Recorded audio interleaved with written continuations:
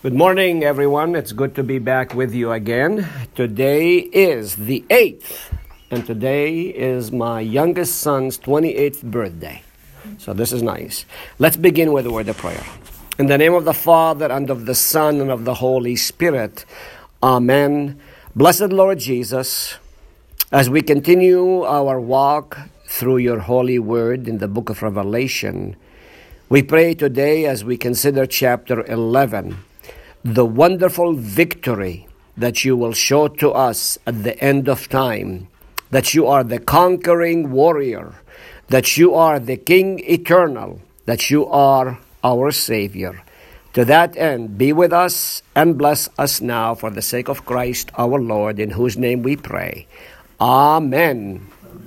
It's good to see you back again after a little reprieve during the holidays, and I pray that you had a wonderful, wonderful holiday. And today we are going to pick it up with Revelation chapter 11.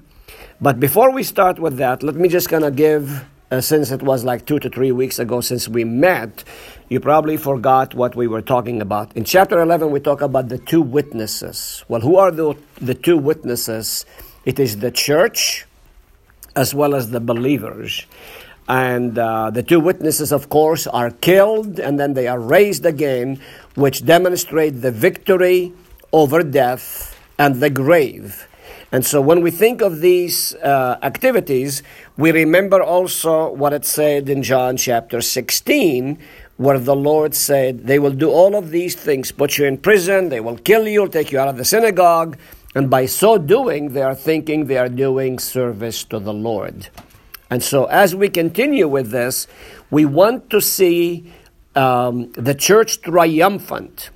And even though it appears that the church is dying on the outside, don't be fooled, because the Lord himself said, heaven and earth will pass away, but my word will never pass away. And where the word is, Christ is always present. Why?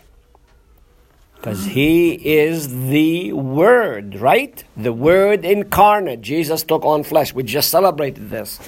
As I was preparing for this, I wanted to share with you the wonderful things that the Lord has given to us. This is from my spiritual father, Dr. Brighton. And just a little background to help us grasp the thought that goes into this wonderful book. And these are the thoughts from his conclusion of chapter 11. The interlude of 7, 1 through 17, picture the church militant. And remember, when we talk about the church militant, that's the word military. So the church militant, meaning on earth, because we are constantly fighting against our three unholy things, right? Satan, sin, and the flesh. And the church triumphant. The church triumphant are those who have already gone ahead of us, for the purpose of encouraging the Christians on earth with the promise that God would keep them in faith no matter what they suffered. And it behooves us to remember these facts. God never said suffering will not be part of our lives. Any evangelical preacher who says, as a Christian, you're always going to be blessed, is a liar. Because God never promised us a life without suffering. On the contrary, he says what? Take up your cross and follow me. So be prepared to die. Christians are encouraged to know that despite the persecution of the world, God will protect them in their mission and will provide for them so that they may complete their prophetic ministry. Every single one of us in this room have a specific task and a role in the kingdom of God. Because why? We are his witnesses, right? Mm-hmm. We are his ambassadors. And I will conclude with this thought from Father Brighton. Thus, the picture given by the scene of the two witnesses is that the Christian church, composed of individual Christians, is always living in witness, dying for that witness, and being raised again for further witness. Okay? Did you grasp that? We will give witness, we will die for that witness, and we will rise again for that witness, right? And who is the first martyr who was killed for the sake of the kingdom? Stephen, Acts chapter 7, right? Even as he was dying, he says, Lord, don't hold this against them. So, our role as Christians is to be the ambassadors in the kingdom of God. And so with that in mind, we left in verse 14. So let me read that. And now we're going to take a look at the church triumphant and the perspective of the reigning and ruling royal king. The second woe had passed. Behold, the third woe is soon to come. Then the seventh angel blew his trumpet. And there were loud voices in heaven saying, the kingdom of the world has become the kingdom of our Lord and of his Christ. And he shall reign forever and ever. And the 24 elders who sit on the throne before God fell on their faces and worshipped God, saying, we give thanks to you, Lord God Almighty, who is and who was, for you have taken your great power and begun your reign. The nations raged, but your wrath came, and the time for the dead to be judged, and for rewarding your servants, the prophets and saints, and those who fear your name, both small and great, and for destroying the destroyers of the earth. Then God's temple in heaven was opened, and the ark of his covenant was seen within his temple. There were flashes of lightning, rumbling, peals of thunder, and earthquakes, and heavy hail. What a beautiful, beautiful description. Okay, you've heard me read these. What are your thoughts as we begin to look at the church triumphant with the reigning King of Kings and Lord of Lords?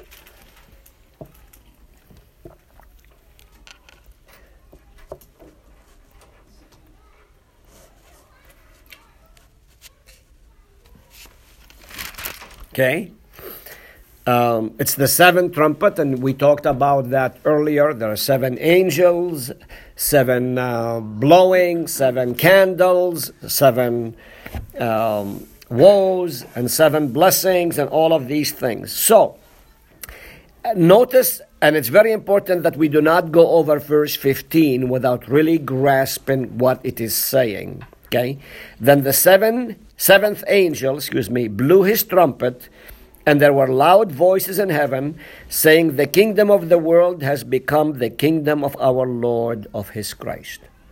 So notice what has transpired. The kingdom of the world has become now whose? The kingdom of Christ, right? So he is now the king eternal, right? We were told during the celebration of Christmas, the new king was born, right? The king of Israel. He is the reigning king. Even Pilate asked Jesus, are you a king? And what did Jesus say to him? My kingdom is not of this world. But at the end of time, God is going to give the activities that are necessary for us and to grasp it. So, the kingdom now is being ruled and reigned by the authority of Jesus. So this is the end time event. We are looking at what will happen at the end of time. And the voices in heaven are the voices of all of the saints who will worship. Backtrack a little bit to chapter 7. Okay?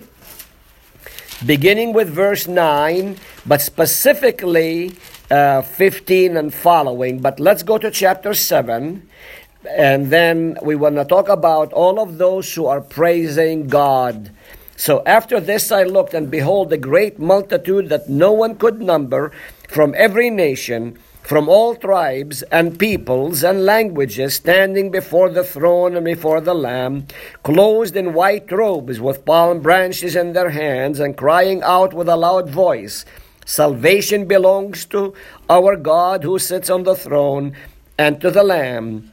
And all the angels were standing around the throne, around the elders and the 4 living creatures, and they fell on their faces before the throne and worshipped God, saying, Amen.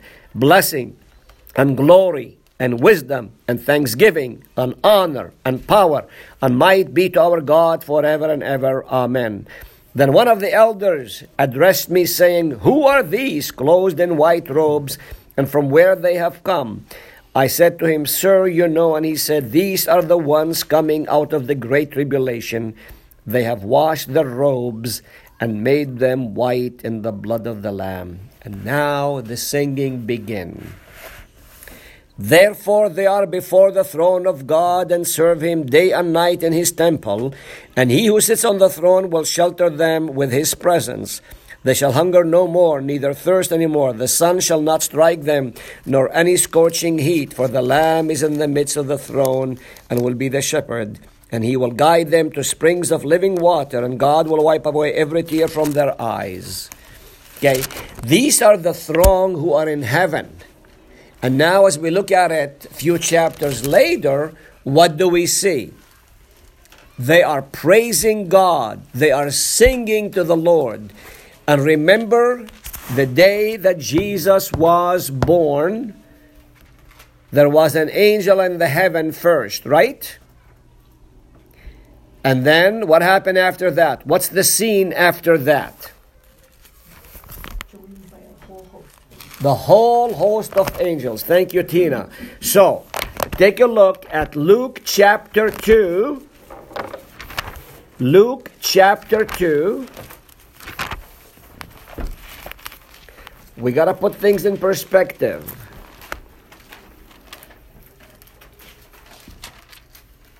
All right. If you take a look at verses 10 and following, and our focus will be the song, which is in verse 14. Okay? Luke chapter 2, beginning with verse 10. And the angel said to them, Fear not, for behold, I bring you good news of great joy that will be for all the people. For unto you is born this day in the city of David a Savior, who is Christ the Lord. And this will be a sign for you. You will find a baby wrapped in swaddling clothes and lying in a manger. And suddenly there was with the angel a multitude of the heavenly hosts, praising God and saying, Glory to God in the highest, and on earth peace among those with whom he is pleased. Okay, so we have even the angels cannot contain the joy of the story of the incarnate Word. And now, this is on earth. In chapter 11, we are looking at it from heaven's perspective. Okay, they are singing to the Lord. And then the reign of God is now the eternal reign. He's not only reigning in the kingdom of God, but he's reigning over the whole universe. The word that is used there, the cosmos. Okay? His reign has begun. Okay? So what we are looking at is the church triumphant. God has come. And when you look at verse 26, and the 24 elders who sit on their thrones before God fell on their faces and worshiped God, saying, and remember, the 24 elders represent all of Christendom for all generations. Okay? So when we think of the elders, the 12 of the Old Testament, the new of the New Testament, but it represents God's people from all generations. And why is this important for us to realize that the Lord reign has begun?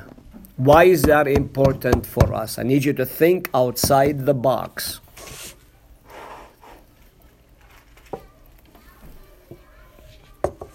Why is that important?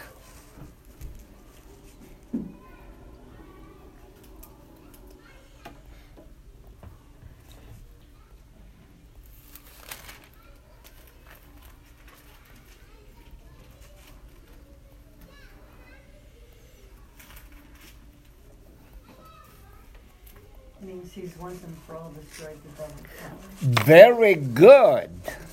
He has come once and for all to destroy all the work of the evil one.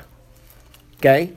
Remember, the devil was loosed and he brought with him suffering, right? We are told by Paul that the whole world groans. The trees groan. Do you think the trees like to die? How about the animals being run over? How about us when we hear of someone has cancer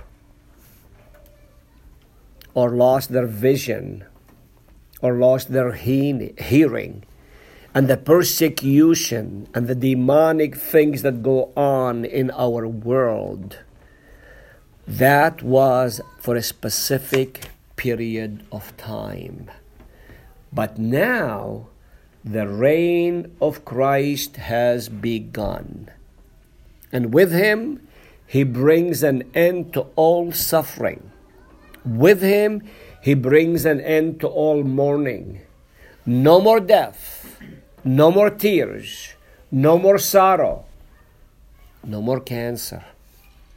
No more diabetes, no more heart attacks, no more strokes, none of those things, because the kingdom has now been given to Jesus Christ as the eternal authority. He reigns with power and with justice over all the universe. Okay? And so we do need to remember these things. I will draw your attention, and I need somebody to look at Philippians chapter 2, verses 9 through 11. We talk about that as the state of his exaltation. Okay? I want to put something there and take a look at Philippians chapter 2.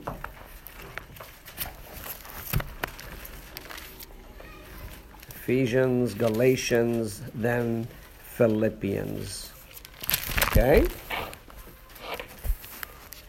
That's the state of exaltation. Would somebody be gracious enough to read that out for us? Read it out. Anybody's willing to do so? No charges today. Oh, verses 9 through 11. I'm sorry, my bad. I thought I said that earlier. All right, go ahead, Tina. Therefore, God has highly exalted him and bestowed on him the name that is above every name, so that at the name of Jesus every knee should bow in heaven and on earth and under the earth, and every tongue confess that Jesus Christ is Lord, to the glory of God the Father. Thank you. Notice the triology right there. So that at the name of Jesus, every knee should bow. Where? First, in heaven, right? And on earth. And under the earth, right? He is the King Supreme, right? What is one of the titles we give to the Lord? King of Kings and Lord of Lords, right? There's no king higher than him, and there's no Lord higher than him. He is the King of Kings and Lord of Lords. And every single person will bow the knee before Jesus the Christ. So when you think of that as the reigning king, he has come to rule over everything, and he provides that for us. Okay? So, notice how verse 16, and the 24 elders who sit on their throne before God fell on their faces and worship God. Okay? So, when we worship, what do? We bow down, right? They bow down.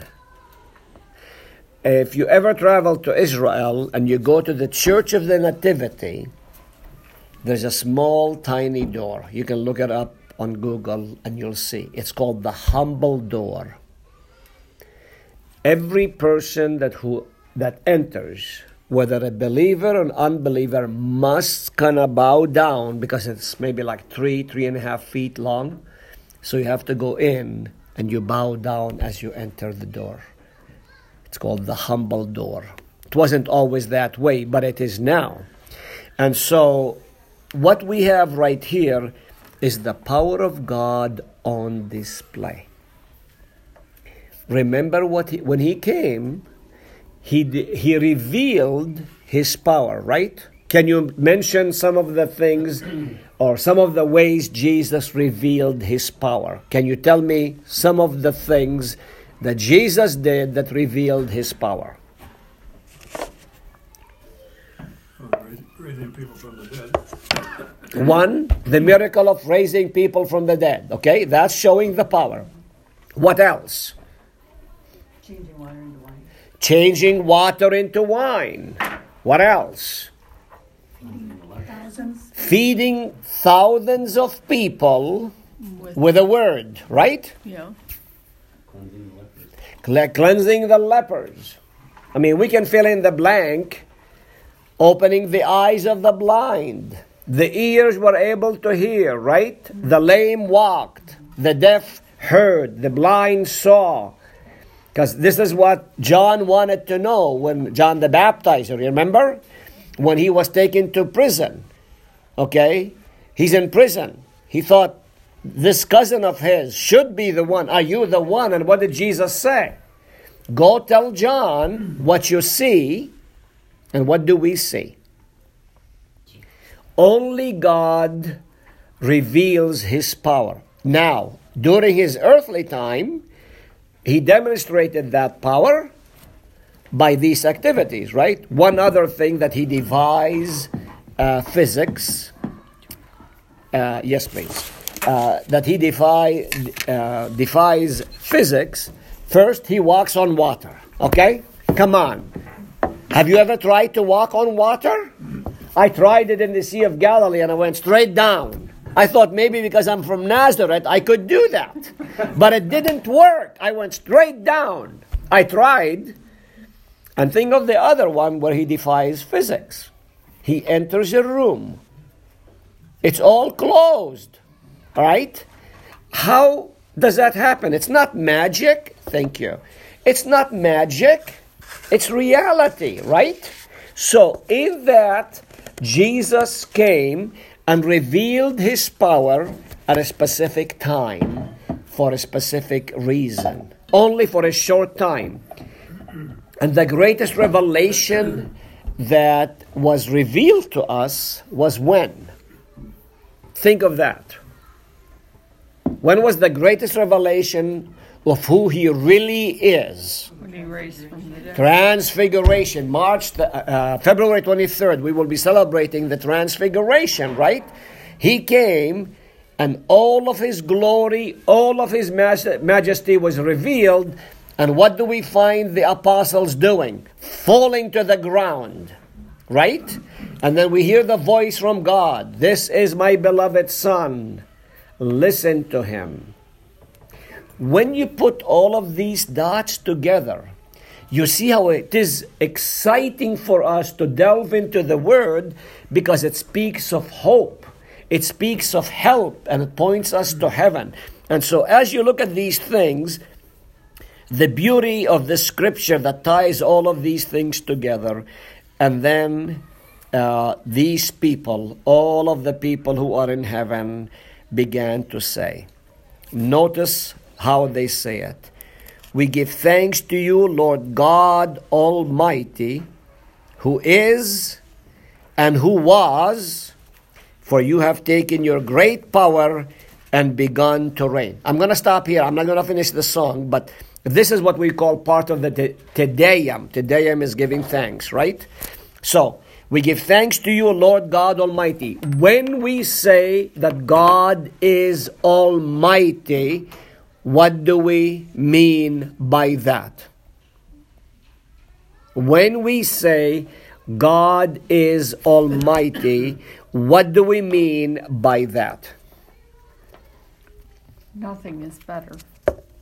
More than that. You said nothing is better. More than that. Almighty. Powerful. All powerful. There is nothing that He cannot do. And the greatest act that He has ever done is giving His life for us. And He raised it from the dead. I try to raise myself from sleep. Sometimes I have a heck of a time just getting out of bed. But He did it out of the tomb, right? And then they emphasize who was, past tense, right? Who was and who is, present tense. So you got the past, you got the present, and of course we have the future. And now look at these words at the end of 16. For you have taken your great power and what? What has happened right now? He has begun His reign. When He came to earth, He came riding on a donkey. Remember when He came in? And people began to throw palm branches, olive branches, their cloaks, their blankets, and they began to say, Hosanna to the King of Israel. And the Jewish leaders went berserk. Stop them. Stop them. He said, if I stop them, the stones will begin to cry out. There's only one king. There's only one kingdom. And it is the kingdom of God. And now His reign has begun. And with this reign, there is no calamities. There is no confusion. There is nothing that will take the joy of our lives away. Look at verse 18. The nations raged, but your wrath came, and the time for the dead to be judged, and for rewarding your servants, the prophets and saints, and those who fear your name, both small and great, and for destroying the destroyer of the earth. What a wonderful description. Because in that verse, each and every one of you is included. Don't overlook that. Look what it says. And for rewarding your servants, the prophets and saints. Well, who are the saints? We are. You are. That is correct, Bert. You are. You too, Dwayne. That's how we live as His blood-bought saints, right? I remind you of that almost every Sunday during my sermon. I talk to you, precious saints, right? We have a different description of sainthood. It's not because of what I have done, but in what Christ has done for me. Even though the nations raged, okay? But your wrath came, and the time for the dead to be judged. So at the end of time, when He comes to reign, He will completely annihilate anybody who did not fear His name. But for us, it's a great comfort. Okay? And this is reminiscent of the Psalms. If you look at Psalm 3, go to Psalm 3 for a while. Psalm 3.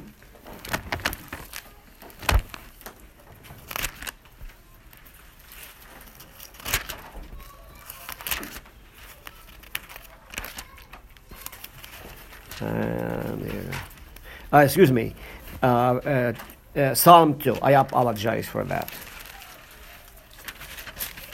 Let's go to Psalm 2. Notice the similarities in the words, right? Everybody there in Psalm 2. Take your time. Psalm 2.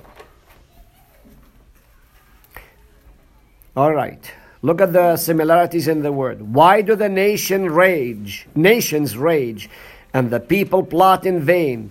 The kings of the earth set themselves, and the rulers take counsel together against the Lord and against his anointed, saying, Let us burst their bonds apart and cast away their cords from us.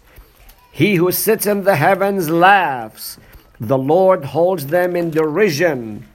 Then he will speak to them in his wrath and terrify them in his fury, saying, As for me, I have set my king on Zion, my holy hill. I will tell the decree. The Lord said to me, You are my son, today I have begotten you. All right. So, what you have in Psalm 2 is fulfilled in Revelation 11, right? The nations raging against God. Anybody who follows the devil, which means does not follow Jesus, is raging against God. And so it's important for us to remember that we have enemies, and yet we have the Lord God Almighty. Now, take a look at Psalm 3. I did say that, but take a look at Psalm 3. O Lord, how many are my foes? Many are rising against me. Many are saying of my soul, there is no salvation for him in God. But you, O Lord, are a shield about me, my glory and the lifter of my head. I cried aloud to the Lord, and he answered from his holy hill. Okay? And then in verse 7, Arise, O Lord, save me, O my God, for you strike all my enemies on the cheek. You break the teeth of the wicked. Salvation belongs to the Lord. Your blessing be on your people. So, in both of these Psalms, we know we have enemies, don't we? Yeah. We have seen how ISIS has risen even recently to raise up against the Christian to destroy them, right? Excuse me. And so it's constant. People think that the church is dying, right? If we look at our church in the West, sure, the numbers are declining, but the church is not dying. Guess where it is growing? Everywhere else. And when are they growing the most? Under persecution. Africa is bursting. Madagascar is bursting on the seams. Ethiopia, you name it, they are growing. Even in Germany, in Europe, we have almost like 1,300 baptisms in this one church alone, former Muslims who are coming now to Jesus. So the work of the Lord is continuing. It may not be here, okay? But the gospel will never go away, and the power of God will never go away. The kingdom of God reigns forever and forever. Okay, go back again to. So, the reward is for his saints. And notice what else? Those who what? Fear his name, right? So, fearing the Lord is a reminiscent of what it says in Psalm 110. The fear of the Lord is the beginning of wisdom, right? So, if you want to be wise in the ways of God, you fear his name, right? Out of reverence for him. And those who fear your name, both small and great, and for destroying the destroyers of the earth. Who are the destroyers of the earth? The evil. Who? The evil. Who is the evil? Unbelievers. Well, true, but who is the destroyer of the destroyers? For destroying the destroyers of the earth. The devil and his cohorts. You remember, and we will be having that here shortly in the readings, before too long, in Matthew chapter 4. Jesus, after he's baptized, he's driven out into the wilderness, and then after being hungry for 40 days and 40 nights, the accuser, right, comes to him. Worship me and I'll give you everything, right? Adam fell for that, and so did Eve, and so do we. But the other Adam, the new Adam, would not. And that's how he saves us. And so we have to remember these things. So, they will destroy, Jesus will destroy the devil. He's destroyed. We know the battle has been won. The victory has been won, but the battle continues. And then it is very important to remember that Satan has no power over us. He may persecute us, he may hurt us, he may damage us, but he will not destroy us because we have been saved by God's grace. And then the final verse. Then God's temple in heaven was opened, and the ark of his covenant was seen within his temple. There were flashes of lightning, rumbling, peals of thunder, and earthquakes, and heavy hail. The one thing that I really want you to grasp out of this verse, in verse 19, is the fact that when we say that the temple in heaven was opened, I want you to remember now we have access to God at all times. Those terms identify that we have access to God at all times. And this is reminiscent of Good Friday event. You remember what happened when Jesus died? The curtain was torn from top to bottom. Okay? 6-inch curtain was torn. And in that tearing, the whole council that was painted over there on the curtain now is open, and now we have access to God, right? And John chapter 14, verse 6 is what? You guys know what John chapter 14, verse 6.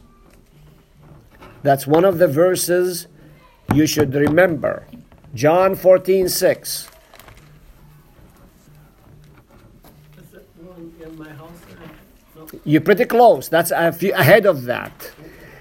Just a little bit further. In my Father's house, that's verse 3. I want verse 6. John 14:6. Yes, you should have it highlighted.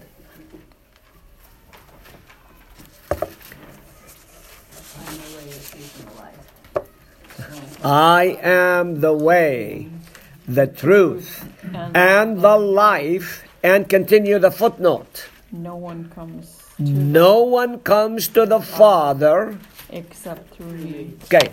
And the only way you and I are going to get to heaven is through the bridge called Jesus Christ.